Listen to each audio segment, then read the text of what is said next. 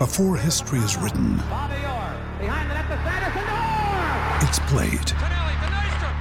Before it's frozen in time, it's fought one shift at a time.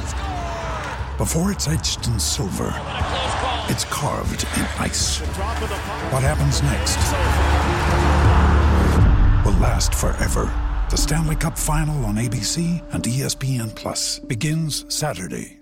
Another day is here, and you're ready for it. What to wear? Check. Breakfast, lunch, and dinner? Check. Planning for what's next and how to save for it? That's where Bank of America can help. For your financial to-dos, Bank of America has experts ready to help get you closer to your goals. Get started at one of our local financial centers or 24/7 in our mobile banking app. Find a location near you at bankofamerica.com/talktous. What would you like the power to do? Mobile banking requires downloading the app and is only available for select devices. Message and data rates may apply. Bank of America N.A., member FDIC. With threats to our nation waiting around every corner, adaptability is more important than ever. When conditions change without notice, quick strategic thinking is crucial. And with obstacles consistently impending, determination is essential in overcoming them. It's this willingness, decisiveness, and resilience that sets Marines apart. With our fighting spirit, we don't just fight battles, we win them. Marines are the constant our nation counts on to fight the unknown. And through adaptable problem solving, we do just that. Learn more at marines.com.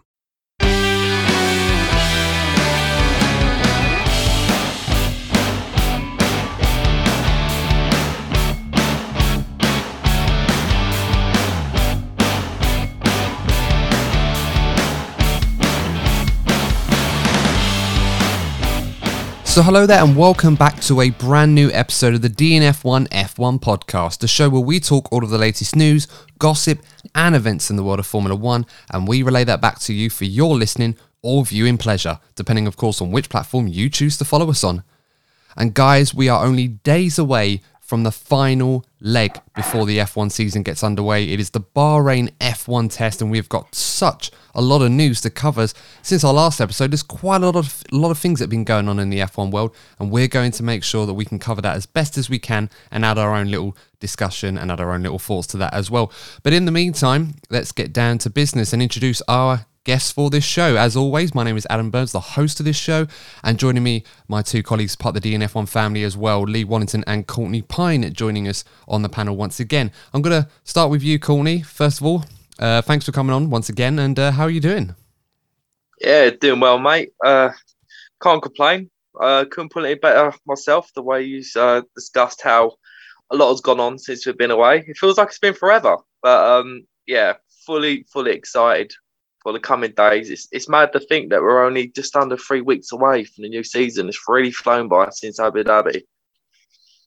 Yeah, absolutely right. Well, it's not even that long, is it? It's about 2 weeks away because, of course, we'll be going to Bahrain for the test this weekend for the official F1 test. Last time out, F1 changed the name a few times, but I think they got it down to a pre-season run or something like that. So, yeah, well, there's going to be no discrepancy over the names this time. But as you said, Courtney, we've got this testing this weekend, and then we've got the first race of the season. So in a way, it's kind of like an extended free practice session over the course of the next few days for the Formula 1 teams to finally put their cars through their final paces and get themselves ready for what should hopefully be a very, very memorable season, albeit for the right reasons. And joining us, as always, on this show, in addition to Courtney Pine, is my other guest, Lee Wallington. Lee, thanks for coming on the show once again, and how are you doing this week? Oh, well, yeah, how are you doing? Yeah, I'm good. It's as Courtney said, it has been a while. It's been the three of us, so we're back. The team are reunited. Yeah, it's a beautiful thing to see. It's been a while, and it doesn't seem that long if you've been following this podcast on a regular basis, but everyone's so busy at the moment. There's so much going on in the world, good or bad, and obviously a lot of bad at the moment, but we're going to try and bring a little bit of light into an otherwise very dark world with our discussion and analysis on the latest talking points in Formula 1. And no better place to start than the huge news of Nikita Mazepin having his contract terminated with the Haas team following Haas's official announcement that they were going to terminate their partnership with Uralkali. And Haas did that in a very short 53-word, I believe it was, social media publication, which said the following: Haas F1 team has elected to terminate with immediate effect the title partnership of Uralkali and the driver contract of Nikita Mazepin. As with the rest of the Formula One community, the team is shocked and saddened by the invasion of Ukraine and wishes for a swift and peaceful end to the conflict. Now that pretty much makes it very, very clear and very, very simple what Haas's direction is going forward. I know there was a lot of back and forth between the FIA over whether or not they were going to ban Russian drivers from competing in motorsport. They elected to not do that. However, there have been some contradictions owing to a few other countries, most notably the UK, laying down their own guidelines on what they were going to do going forward, which would have included banning Russian drivers, which would have made it practically impossible for Nikita Mazepin to compete at the British Grand Prix later this year. That being said, Haas, in fairness to them, have probably taken the only sensible course of action that they could have done in this situation, and one that we kind of all expected. I think before we discuss it, we should probably point out and stress that this course of action is nothing to do with the fact that Nikita Mazepin is Russian. I think a lot of people probably might come to that misconception and think that this is just an attack on a guy who just happens to be from a certain country, but this is nothing of the sort for that at all. This is strictly about the situation that's going on in Ukraine and, of course, the involvement of Uralkali, or their connections to the Russian government and, by extension, Vladimir Putin, and the ties that it has with Nikita Mazepin, who we should also mention was heavily backed financially by this sponsor. And, of course, if the sponsor are not going to be funding money into the team because of what's gone on, then there's literally not much of a case for Nikita Mazepin to stay on as a driver. So, with all that being said, Courtney, I know you've had a lot to say on this topic over the last few weeks. What are your thoughts now that we have the official confirmation that Uralkali and, by extension, Nikita Mazepin have now been terminated from their time with the Haas team? It's a little bit ironic given now, the main reason why he was in Formula One in the first place, which was, as you said, indirect money from the Russian government, is the reason why he's been told he's not allowed to compete anymore. I think Nikita Mazepin's presence in F1 has always been contentious, and that's been one of the main reasons why. I don't like to see, I wouldn't like to see individuals be, isolated just because of their nationality. And I think that's why you're right to stress that this isn't just because of his nationality. We've already said we're not going to go too deep into the politics, just a personal opinion of mine. I don't only just feel sorry for the Ukrainian people, I actually feel sorry for the innocent Russian people that are getting caught up in this whole situation. So I just think, I don't want to go down the road of going down the anti-Russian thing. So I think it's great that you've mentioned that this is down to the connections between the sponsors and the Russian government, and this has nothing to do with Mazepin's nationality alone. Yeah, that's a really important point that you've made, Corny, that, it's very easy to stigmatize Russian people as a collective owing to the actions of the elite minority, in this case, the Russian oligarchs. It gets mentioned a lot, and by extension, the government and Vladimir Putin. And we should stress that, like Nikita Mazepin, a lot of people obviously can sympathize with him in this scenario, because Formula One is not necessarily a sport where, even though you do represent your country to a degree, it's not your country that has got you into this sport. You are driving for yourself, you are driving for your team, and your country as someone that represents part of your identity. Of course, you're going to race for them, but you're not. It's not the same. That a country's not involved in the same way with a driver as they would be with, as they have been in the Winter Olympics, where those teams are put together by those countries and they are a reflection of that country as a whole. So obviously the two and two go hand in hand together. It's completely different in Formula One. It's a very individual sport in that regard. So, as I said, as you mentioned as well, Corny, it's not a reflection on the Russian people. It's so hard to really put forward an opinion on this and avoid a situation where you can potentially stigmatize a certain group of people, which obviously is not what's going on here. But at the same time, you can't ignore what's going on in Ukraine and how horrible that is for the people there and all the people around the world that have been affected by this one way or the other. When it comes to Nikita Mazepin, though, he obviously, reacted to this and he wasn't happy about what happened. He felt that the efforts that he was putting towards trying to not necessarily move past this, but move on in collaboration with the Haas team and obviously what had been set down by the FIA was by and large ignored. it didn't come across overly sincere, but I think in a way you can sometimes give him the benefit of the doubt of the emotions he must be feeling. But at the forefront of it, it's nothing compared to the difficulties and the problems that are being faced by so many people in that area. I think we should make that perfectly clear. All that being said, it wasn't exactly a decision that Haas would have wanted to make.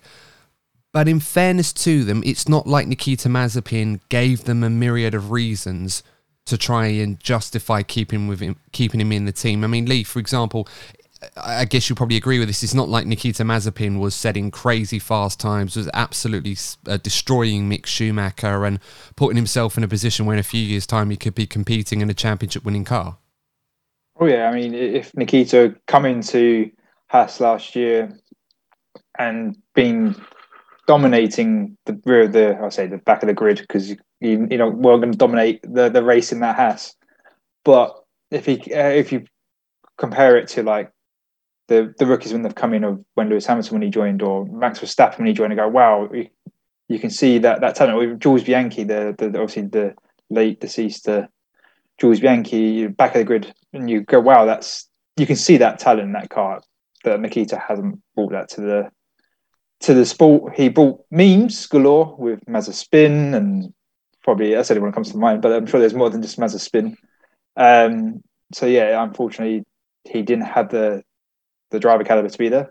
But I do want to add that based on one of our previous episodes, the predictions, the season hasn't even started yet, and one of my predictions is already wrong. So it's a good start. That is not a good start at all for you, Lee. But I'll tell you what, based on that prediction, and I think for the benefit of our listeners and viewers that won't remember what that is, I think you might want to remind us of what that was. I will give you the opportunity to chuck in a new one in replacement of that we'll come back to when we eventually react to these predictions at the end of the season. Well, just for the listeners, is my prediction was that Mazepin Senior will be buying a majority stake in the Haas team to obviously secure Nikita's seat going forward. That will no longer be the case because Ducati obviously being terminated as a contract and Nikita going, they're not going to do any deal with Mazepin Senior in regarding ownership of that team. That was my prediction. That's now wrong. It's okay, Lee. It's okay, mate. We're there. We're here for you. We're here for you, mate. Well, I mean, in light of that, we could probably replace that with something else and say that by the end of the season, Andretti may have a deal in place to either buy into a Formula One team for the future, probably 2024, or bring their own team in. How about that? Would that be a sufficient replacement? Yeah, okay, I'll go with that one. Thank you. Okay, we'll let you claim that one. But as long as I get the assist if it comes true, and I'll remind you of that at the end of the season if the news comes true. But yeah, no, it's a very, very good point. And, you know, with someone like Nikita Mazepin, it's not like he wasn't, he was a bad driver, but he certainly was one that even before he'd gone into a Formula One seat, there was controversy surrounding his attitude, some of the actions that he'd done off track, which were not very pleasant at all. And and that's putting it lightly. And, the performance was, considering the car that he was in, you could give him almost a bit of a buy with an expectation that it would be significantly better next season. But, at the same time, you're kind of lending yourself to a situation where even without all of this going on, your seat is at risk. And it's no secret that Mazepin was heavily backed by Uralkali, the company with huge ties to Russia. They ran the Russian livery on the car. Exactly. That was never going to stay on the car after what had been going on. So I can totally understand that situation. And, when you haven't got the money backing you, you're not going to be able to keep that drive. It doesn't matter if you're Lewis Hamilton or if you're, in this case, Nikita Mazepin. If you haven't got that back in to some degree, although in Lewis's case, it's, he doesn't need that anymore. He brings his own back in on his credentials. Then obviously you're going to find yourself without a seat in Formula One. But moving on from that to where Haas find themselves now, it is a little bit of a perilous situation because they're 2 weeks away from the first race of the season. They've obviously put a lot of time and effort and resource into this new car, and now they're without one of their two drivers. they kind of find themselves in a situation where they have to put someone into that car. Now, from what we understand, Pietro Fittipaldi, the third driver or the reserve driver at Haas, will be in that car over the course of the weekend alongside Mick Schumacher. And this is from the word of Gunther Steiner and Gene Haas. So they have that short-term fix. That seems to be okay for Haas considering what they need to do. And I think as far as the test is concerned, I think it's probably not the worst idea. Pietro's going to be there anyway. As part of the junior Formula series that he's going to be competing in this season, or so at the moment we are led to believe. But now it does create a problem for Haas where they need to find the right driver to sort of step in.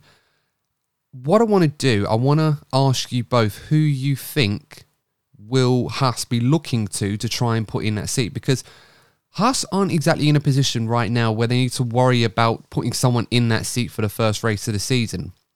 If I was a betting man, I would probably expect Pietro Fittipaldi to be in that seat for the first couple of races. Once we get to the first European race of the season, which I believe is Imola, unless I'm mistaken. Sounds about right. Yeah, then they will need to look at a more long-term solution. So I think, they could find a more long-term solution early on, but I don't think there's a rush to do that. So with all that being said, guys, I'm going to put the floor to you. If you were Gunther Steiner and the decision was yours, or Gene Haas, whoever makes the decision on this in your opinion, which driver would you like to put into that car that is realistically available? And Courtney, you seem to be quite eager, so I'm going to let you go first on this one. Nico Hülkenberg. Right. This is an interesting choice. Why would you want Nico? Why would you think Nico will be coming back into that Haas? Right, so for the football fans out there, they'll get the reference. For me, Nico Hülkenberg is the Sam Allardyce of Formula One. He's always there to save a team in peril and give them some stability. And Haas are clearly a team that are in crisis at the moment. So they need Nico Hülkenberg to sort of be like the older statesman German for Mick Schumacher, build some unity at the team, steady the ship, and if they get some points in this unpredictable season, they'll quickly get some sponsorship. So for me, I would go for Nico Hülkenberg. It's a decent shout, and I'm sure it's a driver that a lot of people would like to see back in Formula One. Nico Hülkenberg has found himself to be quite a bit of a super sub. He'd made a few appearances for Racing Point, as it was the last couple of seasons. He's the reserve driver at the Aston Martin team, so some bridges would probably have to be burned to get Nico into that second Haas seat. Not really sure how much financial backing he can bring to a team like Haas, although there might be some interest from Germany, especially with having an all-German lineup, which is, I think, what they wanted originally when they brought Mick Schumacher on. I believe Nico had some personal sponsorship himself, obviously nothing on the Ucali scale, but he does have some sponsorship. Well, that depends if Haas actually need it. Whilst we're on this subject, I want to put this to you guys as well, because I was listening to a different podcast the other day, and they were talking about this Haas situation, and they almost felt that Haas has been incredibly unlucky when it comes to their sponsors. We think back to Rich Energy a few years ago, and obviously how that derailed and how crazy that was. And then obviously this business with Uralkali. But quite frankly, I don't feel sorry for them in that regard. I feel sorry for the personnel, like people like Gunther Steiner and the team and the drivers, everyone associated with the inner workings of the team that have to deal with this, and it's not their decision to bring these people in. I'm kind of laying the blame more at Gene Haas, because Gene is he's a very, very wealthy man. I believe he's a billionaire of some sort. I might be wrong, but he can certainly bankroll a Formula One team of this stature on his own. He doesn't need the extra income to, finance this Formula One team. So for me, and American fans or fans of the Indy series or people that know more about Haas than I do will probably be able to back me up on this. But for me, I don't understand how people can take the approach where they can feel sorry for Haas at that level when Gene Haas doesn't need to rely on that level of income. If he really wanted this team to go as far as it possibly can, he has to bankroll it. I think he may have to do that this season now, following what's going on, but I don't think they're going to be in a position where if they can bring the money in, great. I just don't think money is going to be the primary source or primary criteria for finding a suitable replacement for Nikita Mazepin. So in a way, Courtney, that may open the door to someone like Nico Hülkenberg. But as I said, I've heard that a few times, and I just think, well, if it wasn't for Gene Haas not wanting to spend a bit more on financing this team, he wouldn't need to have to worry about getting sponsors like Rich Energy or Uralkali, which has created a lot more controversy than probably it's worth in terms of money. So, food for thought there. Let us know what you think about that, guys, if you agree with me or not on that one. But yeah, I feel more sorry for the personnel and the team that have to deal with this on a daily basis and have no say in it whatsoever. But Lee, coming back to you on this one, who would you like to see in the second Haas seat alongside Mick Schumacher? Who do you think it will be? Well, firstly, my suggestion was going to be Nico Hulkenberg, but I'm gonna nabbed it. Add a different person into the mix, just to obviously so we can have a conversation. I do obviously want to rule out Kevin Magnussen and Roman Grosjean. They've both made it very clear they don't want to return to Formula One, so that's it. They're not even going to look. Apart from maybe, well, it's not going to happen, but would love Kimi Räikkönen to come out of retirement for one more season. Oh, imagine! Don't rule it out. I think he's got duties as a team principal of a motorcycle team in Finland, unless I'm mistaken. I'm sure I saw something like that on his social media where he's took that on. So I think he's going to be a bit busy. Yeah, I don't expect him to do it, although that would be nice. But my actual suggestion would be Giovinazzi coming alongside Mick Schumacher. Obviously, the Ferrari links there, being with the engine supplier and being an Italian driver. I think that's probably a decent second option if it's not Nico Hulkenberg. Isn't he the reserve at Alfa Romeo this season? Because I know they've got Robert Kubica, but I believe Gio, I read that he was the reserve or development driver there.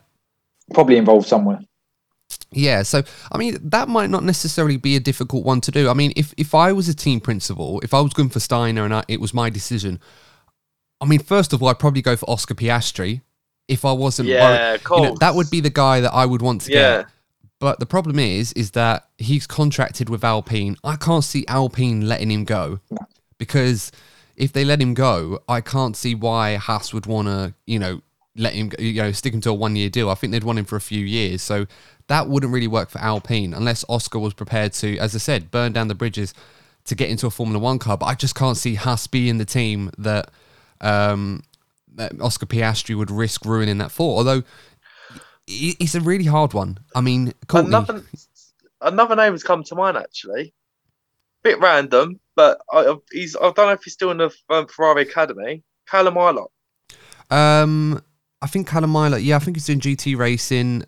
Someone in the comments that knows more than I will on Callum's future at the moment would have to let me know. I heard multiple reports about different things. So I think it's GT racing that he's involved in. I'm not quite sure of the series, but it is another name that's worth a shout. I think, unfortunately, now, because of the timing of everything, when Callum Ilott looked like he was going to be in Formula One last season, obviously Nikita Mazepin took that away from him. I'm not sure there's really a route back for Callum. I think he's in an unfortunate position where the conveyor belt of Formula One cars and the queue for drivers in this case and the queue for seats is growing all the time. So I feel like Callum's probably been pushed so far back that Formula One is probably not going to happen for him. And with that Ferrari connection as well, I think Robert Schwartzman would probably find himself ahead of him now. But, that said, I think Giovinazzi would be a very, very good shout. And bear in mind as well, even though I'd want Oscar Piastri in that car, if I could choose anybody without any ailments or any contracts to negotiate to bring them out of a team, I could bring in Oscar Piastri, I'd do it. But the problem is that as tantalizingly exciting as the F2 champion from last season against the F2 champion from the season before in the same team would be, the Mick Schumacher factor is quite a dominant one. And it's a big issue because Ferrari obviously have Haas with a technical partnership, not necessarily as a B team, although you probably could class it as that. I don't think they would want to have a driver in there that could push Mick Schumacher so far that he can end up beating him. I think they would want a reasonable measuring stick or a yardstick to measure against Mick Schumacher to judge how good he really is. And for that reason, someone who's experienced as well, I think Giovinazzi ticks all the boxes. I would agree with you, Lee. I think if I wanted Oscar Piastri, I'd make sure to go get him, but I think it's going to be Giovinazzi that's the most likely candidate, and he's probably the one that doesn't require too much negotiation to get him into that car, especially with the ties he still has with Ferrari, from what we understand. So, all good options, but unless you guys have anything to add, I think it's probably going to be Giovinazzi, but for now, it'd probably be Fittipaldi in the first couple of races. Yeah, sounds good to me. Yeah, nothing. No other drivers to suggest here, Adam. No, fair enough. But let us know in the comments, guys, who you'd want to see in that car, who you think is going to be Nikita Mazepin's replacement. I almost said Mazepin as well there. At Haas, it's on the slip of the tongue. My mind is completely like mush today, and got Mazepin on the mind. But I'm sure we'll see Nikita at some point, not necessarily in Formula One, but back in motorsport one way or the other in the future. So best of luck to him in what he decides to go on and do. Let's move on to another piece of big news that we got after our testing episode from the Spanish test, and that was the news that Max Verstappen has agreed a new contract with the Red Bull team, a huge new contract. The world champion announcing on his social media in tandem with the Red Bull team that they plan to stay together at least until the 2028 season, a huge 6-year deal, which, unless I'm mistaken, will take Max up until he's 31. I mean, that alone just makes me feel old. I mean, I'll be 31 this year, and Max Verstappen, I mean, that's a scary thought. To think that Max has been in the sport, what is this going to be, his 8th season? Sounds about right. 2015 started. Yeah. So, yeah, it will be his 8th season. So by the time that his contract finishes, he will have had as much experience in Formula One as Lewis Hamilton has had at this point in time. That's a scary thought. Not to mention the amount of money that people have been saying that he's going to be earning, upwards of around £40 million a year, which some people do believe is on par with what Lewis is currently earning right now at Mercedes. So, what's your thoughts on that one, guys? Feeling depressed yet? Not really, to be honest with you.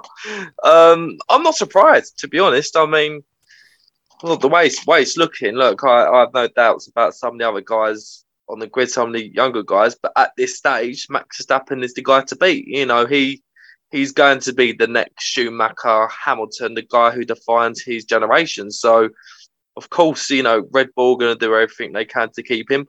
They're obviously aware that if Lewis retires at the end of this season, there could well be talk between Max and Mercedes. So I think they were just very quick to get the deal done whilst they've got some positive momentum, obviously winning the Drivers' Championship and actually coming fairly close to winning the Constructors. I think Red Bull going through an interesting time, but they must have given Max the confidence that, you know, they're going to be thereabouts in the coming years for him to give them multiple championships. But there must be some clauses in that contract. You know, there's a lot of talks about, you know, it's for this many years, but we saw with Sebastian Vettel when he left Red Bull.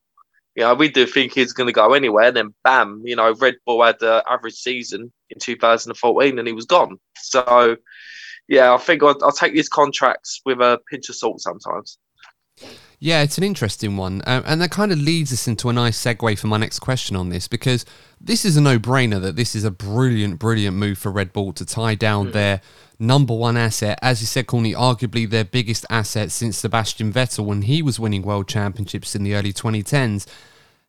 But is this a good move for Max to tie himself down to a really long-term deal? I mean, yes, of course, you can cash in on being the world champion and everything that comes with that. And even if he hadn't have won the world championship last season, I still think Red Bull would have done everything they can to tie Max Verstappen to an equally long and lucrative deal. But there is that asterisk over it that makes me wonder, you know, if he does have a release clause in his contract like what Vettel did, and it was based on performances like what Vettel had, one, how far does that performance clause go? I don't imagine it will just say has to be better or on par with Mercedes. You know, because that would be a bit vague, but, you know, Mercedes may not necessarily be the benchmark this year. We might find that they get it horribly wrong with their car concept and they find themselves at the back of the field. It's just like, well, you know, we've got him tied down there. There's nothing you can do about that. But if you're Max Verstappen, as important as it is to secure a partnership with a team that's brought you through into Formula One and given you so much and now has culminated in a world championship and you want to extend that partnership, do you think this deal might be a bit too long and might create potential for further problems down the line if it doesn't go as rosy as it did with Vettel for the first few years after his world title. Lee, what do you think? I do want to agree with your first sentiment of that it's brilliant for Red Bull, but I think it's such a big mistake for Max just committing himself to a team for that long through 2 rule changes. Because obviously we don't know the actual pecking order of this season, but it's the 25, 26 is the expected engine change, and potentially further changes on the car design. And we don't even know what those rules are going to be, or what the engine's going to be, or who's going to be manufacturing those engines. And he's committed past that, so it's such a long down, being tied down to a team so long that Red Bull may be there now. We don't know because we obviously haven't started the season, but it may not be there in 25, 26, 27, 28. But he's still got another 4 years on his contract at that point, so there must be some form of clauses to get him out, because it's such a long commitment to a team with no guarantee of giving him the car to fight for championships. Yeah, very much so. And I think it's important to emphasise how significant engine performance is going to be. I mean, you know, Honda have left the sport now, but they're obviously still going to be supporting Red Bull to some degree until Red Bull formally take over with a Red Bull powertrains unit, which, you know, Porsche are going to be lending a very handy helping hand up to the point where the engine regulations will change again in 2026. So, as we said before, you know, we're not experts on this, but engine power is arguably the most significant factor. You could argue to a degree, with all due respect to Mercedes, throughout the turbo hybrid era, the biggest component that has helped propel them to so much success, unprecedented success, has been the efficiency and power of their engine. And in addition to that, how good they are at getting on top of things when things get very difficult. So you want to find yourselves in a long-term commitment with a proven outfit, with experience in that. Even in situations where you may not be strong at the beginning, you will end up being at the forefront when you need it most. And Mercedes is the only team right now that's been able to do that over the last decade. I mean, you could have your arguments with Ferrari to a degree, but they've never put their car in a position where it can win a world championship on engine power and the car combined. Mercedes are the only outfit that have been able to achieve that over the last decade or so. In Red Bull's case, they've always had a strong car. The engine has always been the decisive factor, one that until now they've not really had any control of. They've always had to work around it. So it is a huge risk for Max Verstappen to commit himself so long, assuming that, you know, he's going to need some pretty clever release clauses to get him out of a difficult situation if he does find himself in one.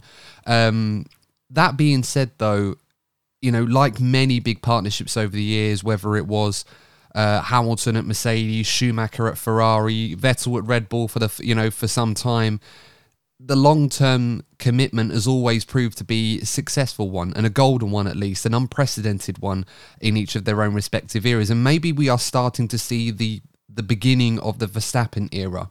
And, you know, we'll be looking back on this in a few years' time and saying, you know what, that was an absolute stroke of genius. You know, the hindsight is 2020 and all that. But I suppose it remains to be seen with that. I mean, as I said, the money side of it, I don't really think that's a relevant factor.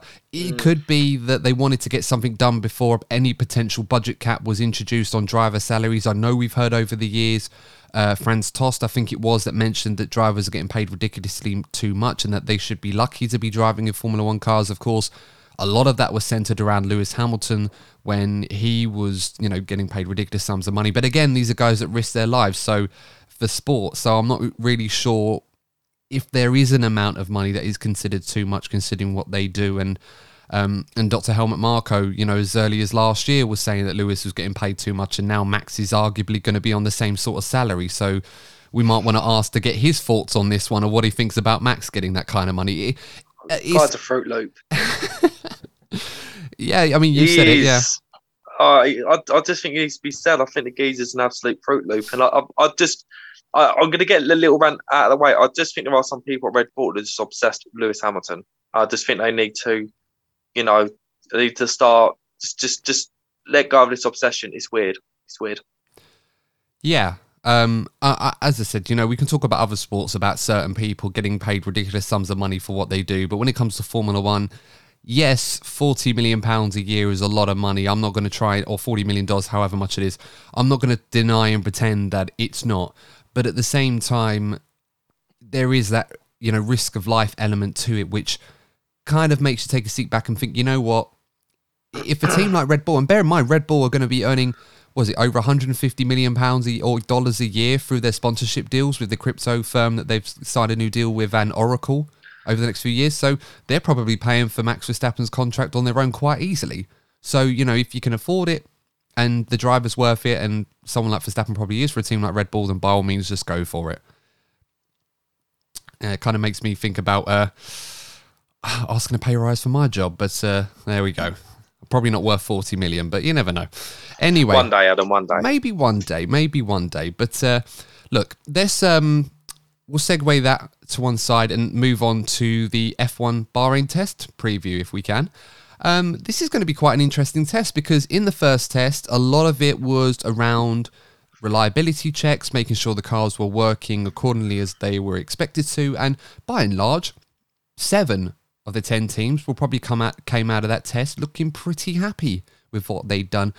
A few of the others at the back will still have some catching up to do, but I think by and large it could have been a lot worse for them than they anticipated. But we're going to this Bahrain test where we're expecting to see some changes from the team, some changes to the cars, some big changes that we might see in the first race of the season, and perhaps a better indicator as to what the performance pecking order will be by the time we go racing at the Bahrain Grand Prix in 2 weeks' time. I want to start with the teams that had a very, very, very strong test, the likes of Mercedes, Red Bull, Ferrari, and McLaren as well. Guys, what are we thinking? Are we expecting any big changes from these top 4 teams? Lee, what do you think? Who's going to be making the big changes for this test? I fully expect Mercedes and Red Bull to turn up with a different car for this test compared to Barcelona. They would have kept their true design close to their chest. Do remind you of obviously I think it was 2020 or was it 2019 where Mercedes had the first tests. Yeah, with a completely old car, and then they turned up their actual car at the second test. Yeah, it was 2019, I believe it was, because everyone was sort of purring over Ferrari with a half a second deficit to everyone else, and then Mercedes turned up with a brand new car. The deficit exactly didn't shrink, and then we went to Australia, and then Mercedes were dominating, and Ferrari were fighting amongst themselves for 5th and 6th, wondering what was going on. So, we've heard reports about Mercedes that it was like they were going to bring a B-spec version of their car, maybe not one as huge in terms of upgrades as what they brought in 2019, but certainly going to be a revised version of what they brought to testing. And I don't think that's much of a surprise as much as it was a few years ago, because a lot of these new regulation changes have taken its toll on these teams. A lot of them had to do so much work to the point where they did an incredible job to all get cars out running as efficiently as they did for that first shakedown run at Barcelona. And obviously the livery launches, I think, is probably the best way to call them, more than actual car launches for most teams. So a lot of emphasis has probably been put on, a lot of work has been put on trying to get these real versions of these F1 cars in their B-spec, if you like, to get them ready for running at this test, which would be nice, because that way we can see a lot of differences. I think stuff we're going to see that's going to be visibly different on these cars, and it should give us a better indication as to who is currently running where at the moment by the time we go to the first race of the season. Courtney, Lee's obviously mentioned the Mercedes team as a team that's likely to bring in a lot of new parts and a lot of upgrades to this car. What do you think Red Bull are doing? Do you think Red Bull are going to do something very, very similar? Because they found themselves in the same place as Mercedes last season, developing their car almost up until the very end of the season. So they're kind of in the same situation, but what do you think? Oh, 100% they will be. This is a team whose designer is Adrian Newey. They're going to be showing all the tricks in this test, but I don't think it'll be Red Bull as well. I think Ferrari will, I think McLaren will, I think most of the teams. I think you'll be seeing a lot more differences in this test.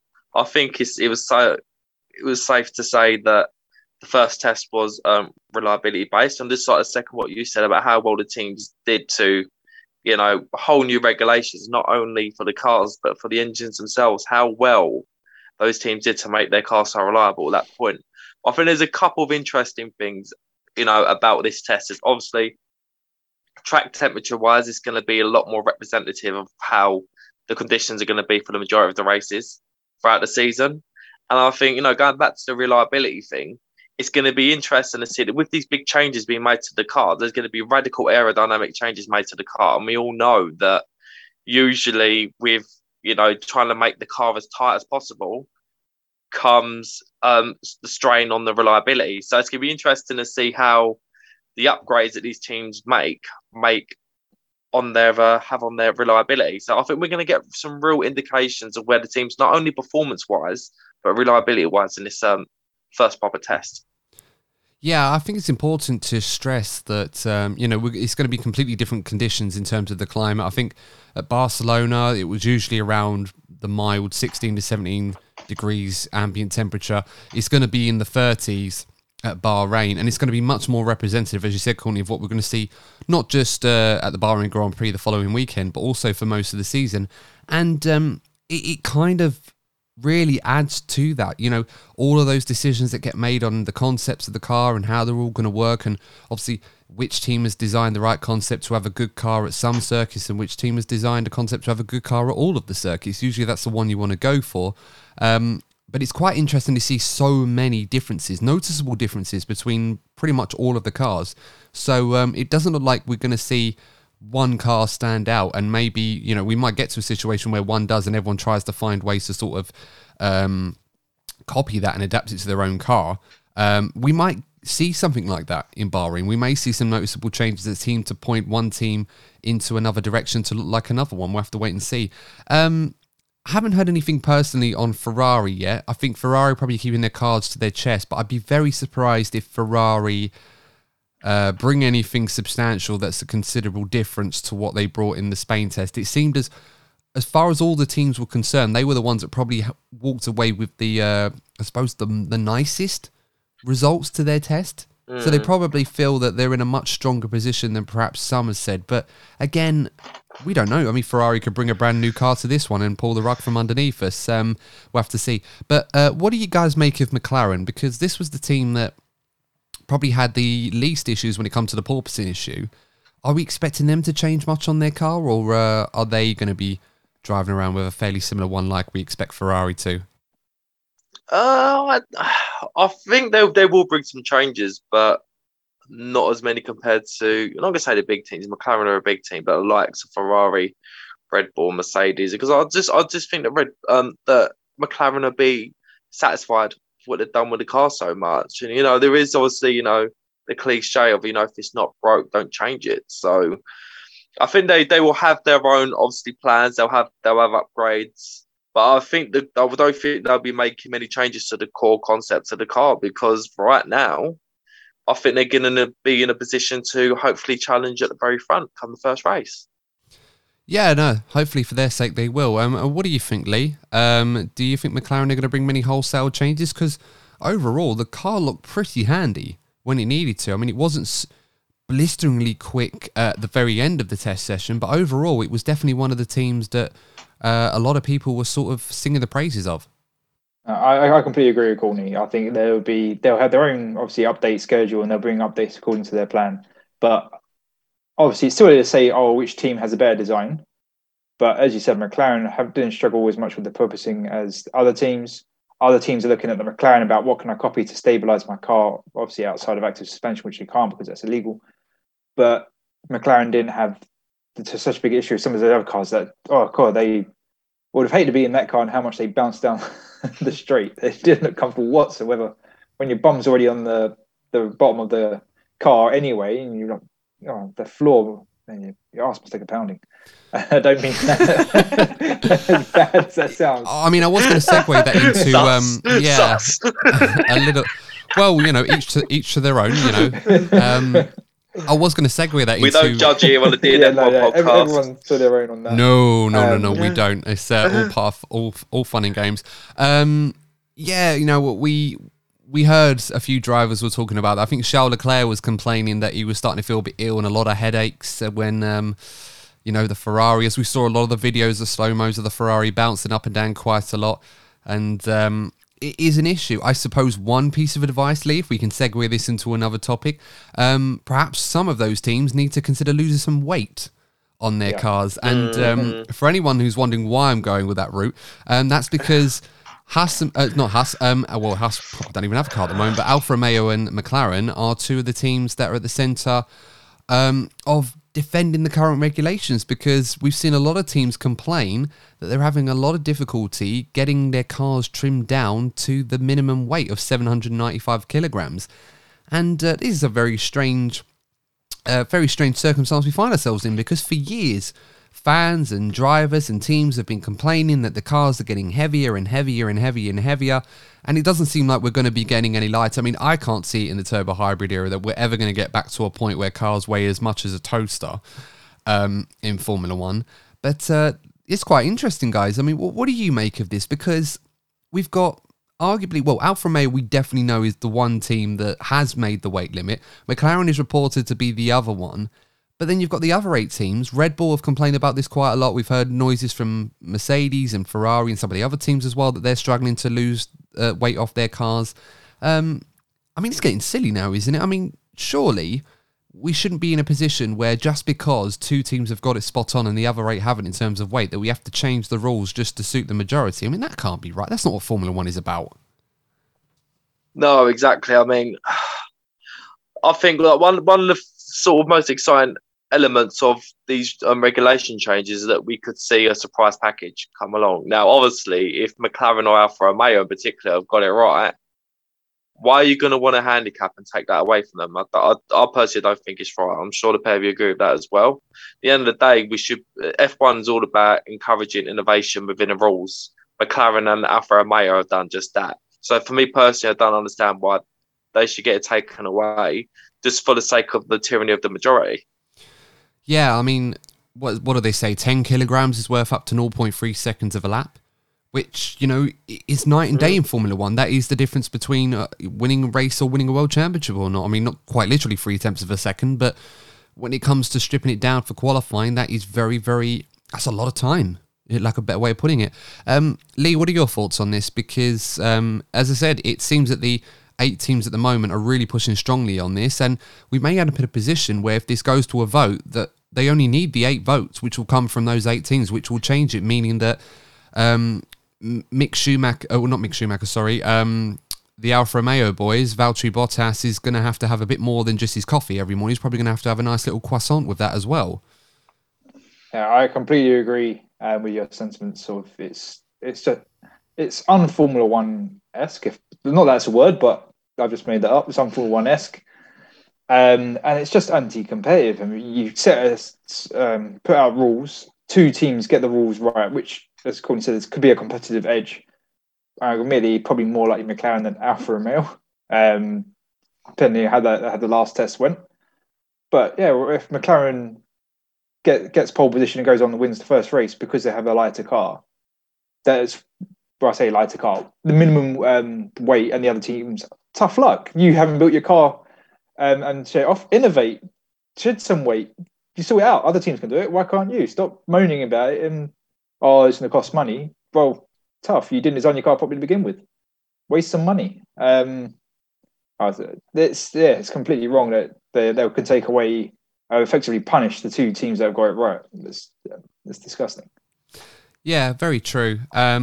I mean, if it does come to it where the McLaren and Alfa have to increase their weight by, 5 kilograms? I think they want to get the weight down to 800. Yeah.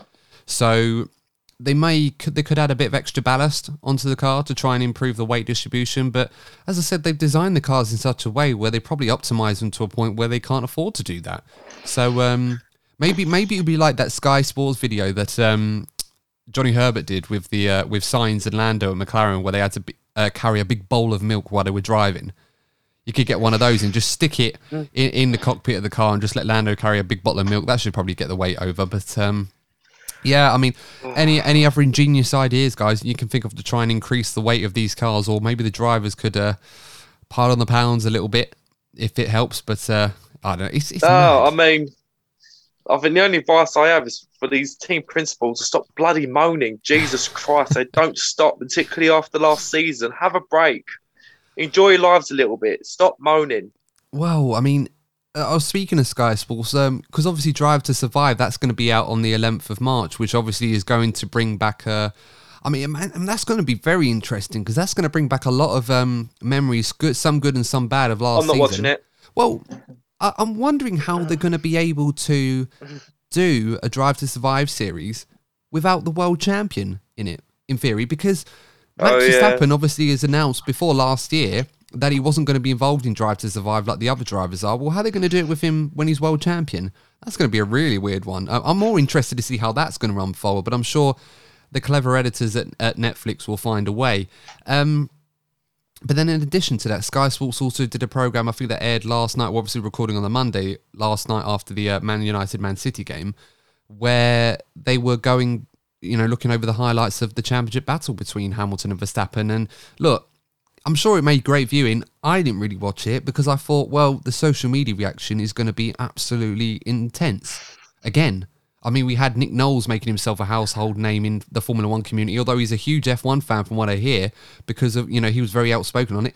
And now I open up Twitter this morning, Trevor Sinclair, the former England and Manchester City footballer, and of course, West Ham player as well, Courtney. I think you'll remember quite fondly as well. Oh, great crosser. But he was going on social media talking about it, and I thought, well, he's obviously watched the Sky Sports programme last night about Lewis and Max last season. It's like, it gets to a point where for everyone's sanity and bigger things going on in the world right now, you just want to try and move forward. I think the point where Lewis Hamilton and Mercedes and Toto Wolff sit down and say, okay, look, last year was bad for whatever reason, we know, we're happy to move forward. I think that's a cue for everybody else to just, okay, let's drop that one in the archives like we did in 89, like we did in 94 and, all the other controversial periods, and we just move forward because that's what we have to keep doing. And Mercedes are better than anybody else at doing that. That gives license to everyone else, but nope. Media outlets going to pull everyone back in for a nice, healthy dose of chaos and let the comments unfold the way that they do, as they have done everywhere on everyone's channel that's talked about this, ours or, the race or WTF1, the rest of it, everywhere you go. So, rile up the fans before the season starts. Yeah, let's bring that passion back, healthy or not. Oh, God. Yeah, I hope you're ready, lads. I hope you're ready. Are you ready for round 2? Look, if Ferrari are involved this season, I will be absolutely loving it, regardless of which way it goes down. God, you're gonna throw the Tifosi. I'll tell you what. If there's a 3-way battle between Mercedes, Red Bull, and the Tifosi, I think I'm hired. I think I might go on a sabbatical with this podcasting, lads. Honestly, it's going to be mayhem. But like a famous Mika Hakkinen level sabbatical, which turns into a retirement, which I'm still to this day sad about, that we never got to see Mika return. Well, there you go. There's a name for the Hussy. Put Mika back in. That would be nice. Go full circle. That Mika becomes Mick Schumacher's teammate. It's got a bit of a Star Wars kind of vibe to it, where. Yeah, like Luke gets told stories by Obi-Wan about his dad. You have Mika telling Mick stories about his dad, about how he used to race. And that would be something. It really would. But we've already gone off topic a little bit with the test. And I want to bring it back to... we've talked about the teams that obviously had a very, very good test and obviously what we're expecting from them. I want to talk a little bit before we sign this off, not necessarily about AlphaTauri or Aston Martin. I think they're in good shape, and I think like the bigger teams, they're going to be continuing on with that in the next test. I want to talk about Alpine, Alfa Romeo, and Alpine, Alfa Romeo, and Haas. Sorry, forgot the third one was there. I was thinking about Williams. Williams are in the Alfa and Aston Martin group, so they're fine.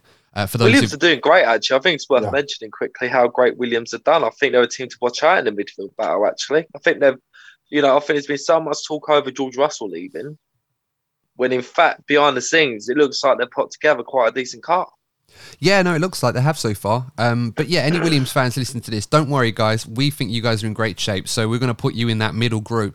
But yeah, I want to talk about Alpine, Haas, and Alfa Romeo because for different reasons, they all had very difficult tests. I mean, Alpine were having so many problems. They had the DRS issue. They were running with high loads of fuel. They were running with hypotheticals that they were a lot higher up the field than they probably were. We'll have to wait and see on that one. And then you've got Haas that had problems, etc. Not to mention what's gone on with Uralkali and Nikita Mazepin. And then Alfa Romeo that hardly did any running at all because the car was just didn't work properly.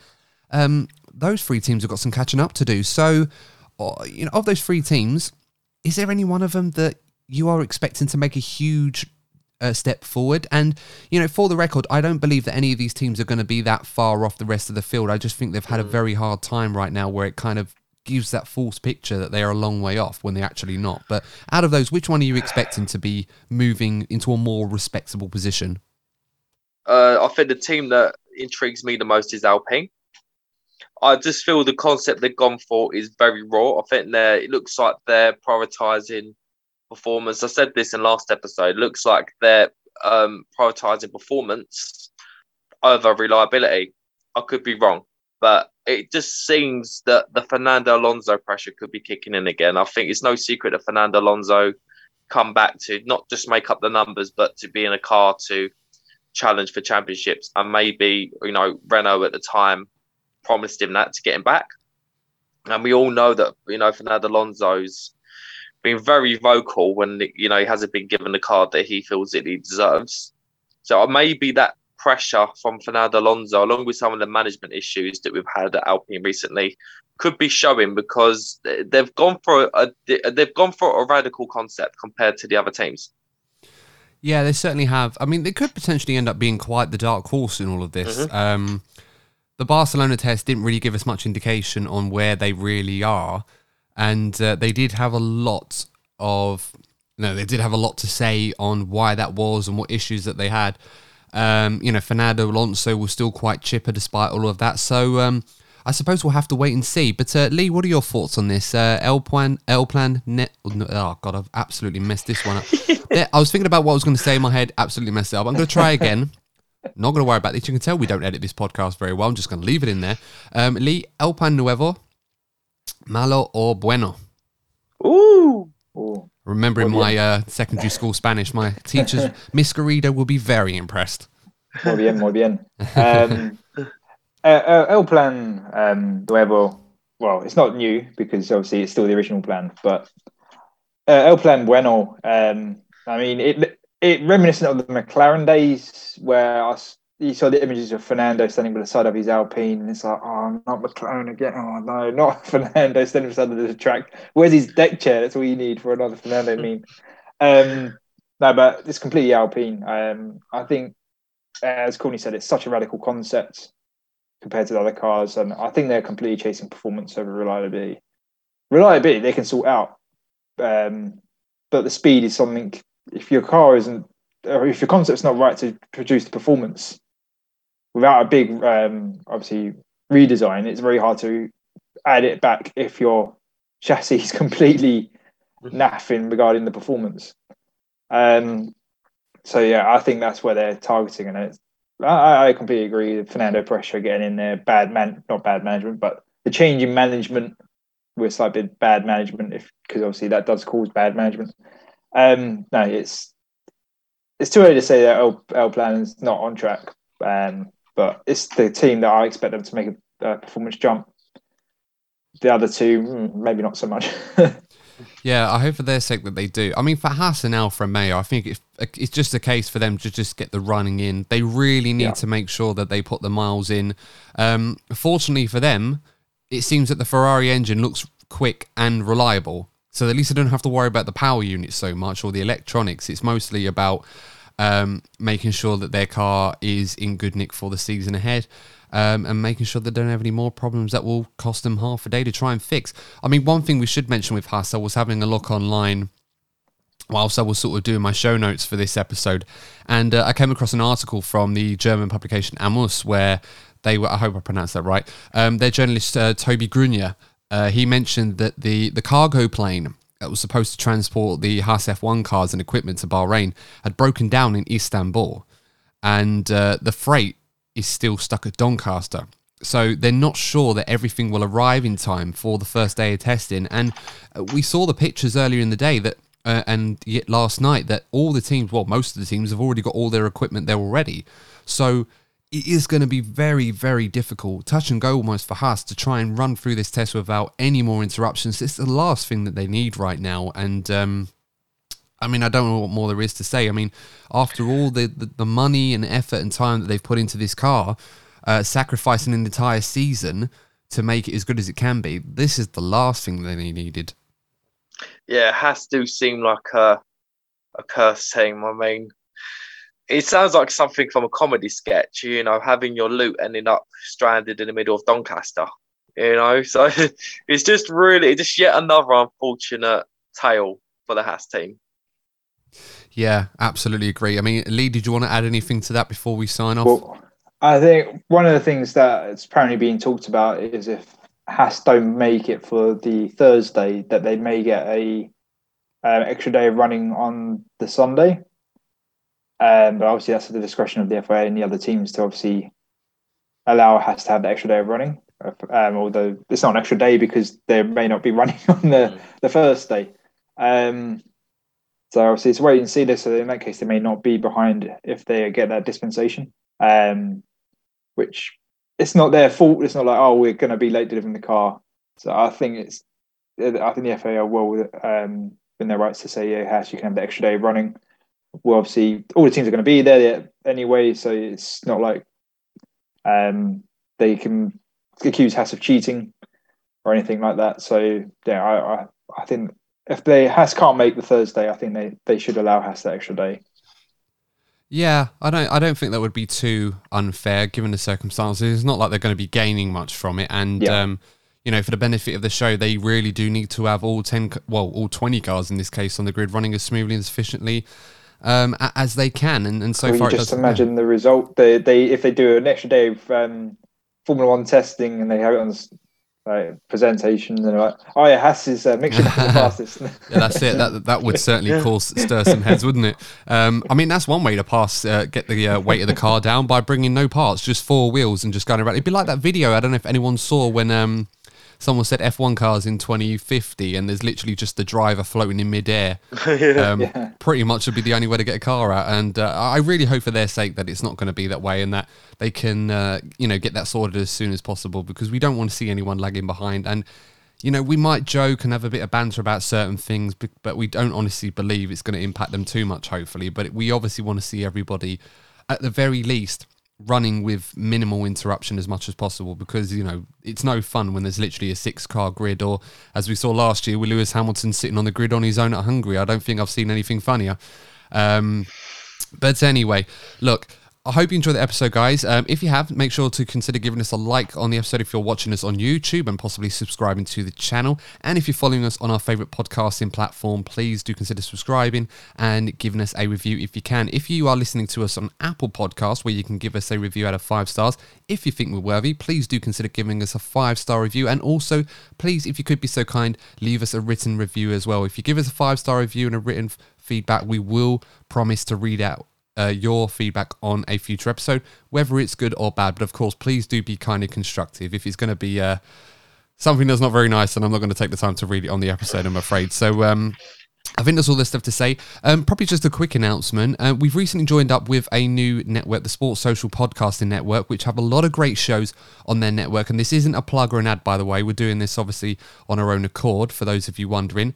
A lot of great podcasts from independent podcasters covering sporting podcasts all around the world, including the likes of football, tennis, golf, and Formula One podcast as well. A few wholesale names that you might remember on the independent circuit doing a good job on there as well. So make sure to check that one out as well.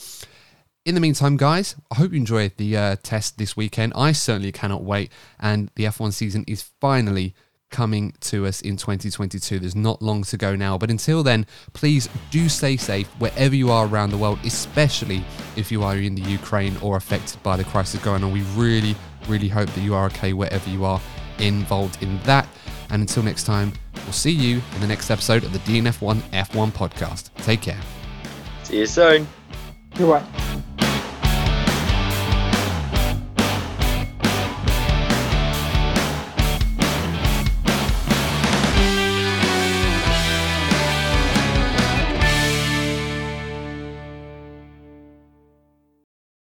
Sports Social Podcast Network.